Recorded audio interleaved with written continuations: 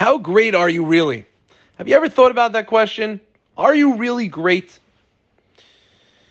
In this Torah portion, the nation of Moab hires Bilam, who is a big prophet, a wicked man who has power to curse and to bless, and they hire him to curse out the Jewish people so that they have a chance to beat them in battle. And the big question is, why have them curse the Jews rather than just have them bless the nation of Moab? If they're more blessed, then they'll be protected, they'll be good, the Jews won't be able to hurt them. Why are we focusing on cursing the Jews rather than on blessing the nation of Moab?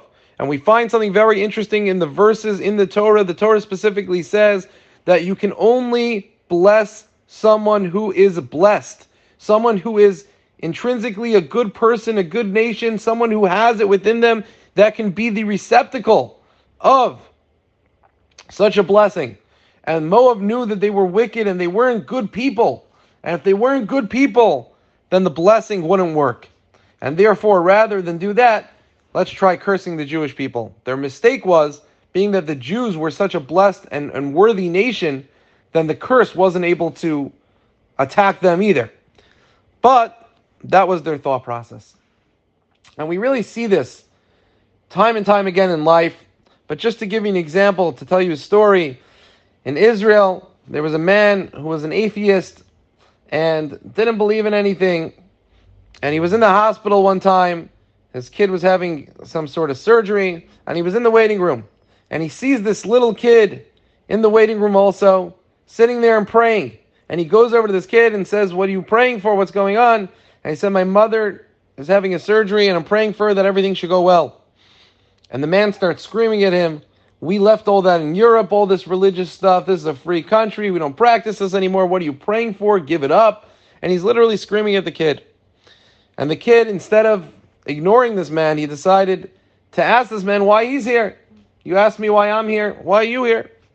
And the man said, "I'm here to collect my son's body."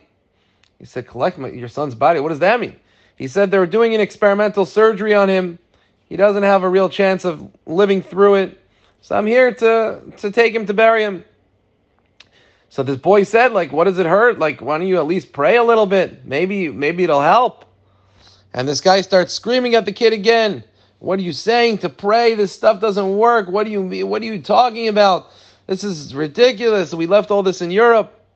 And the boy just moves to the side and does his own thing. Doesn't want to deal with this guy anymore. A few minutes later, the doctor comes out, the surgeon comes out, and says to this old man, "The surgery we did was extremely risky. It was experimental, and there really wasn't a good chance your son would make it out, but it was extremely successful, and your son will live a normal life." Immediately, this man stood up and screamed out, "Shema Yisrael, Adonai Eloheinu, Adonai Echad." Hear, O Israel, Hashem is our God, Hashem is one. What in the world is going on over here? This man was screaming at this kid, "How do you believe in God? What are you praying for? It's all a waste." And now he's saying the Shema? How does this make any sense? The answer is, deep down, every Jew is an extremely good person. He's blessed. He has a soul. He's a piece of God, and he has infinite potential. The problem is sometimes it's hard for us to bring that out. And we have other things on the outside that are stopping us from feeling that way and from acting that way. But being that we have that deep down, as soon as he saw that miracle happen, he couldn't help but say Shema. He couldn't help but acknowledge the fact that there was a God and be able to work on himself.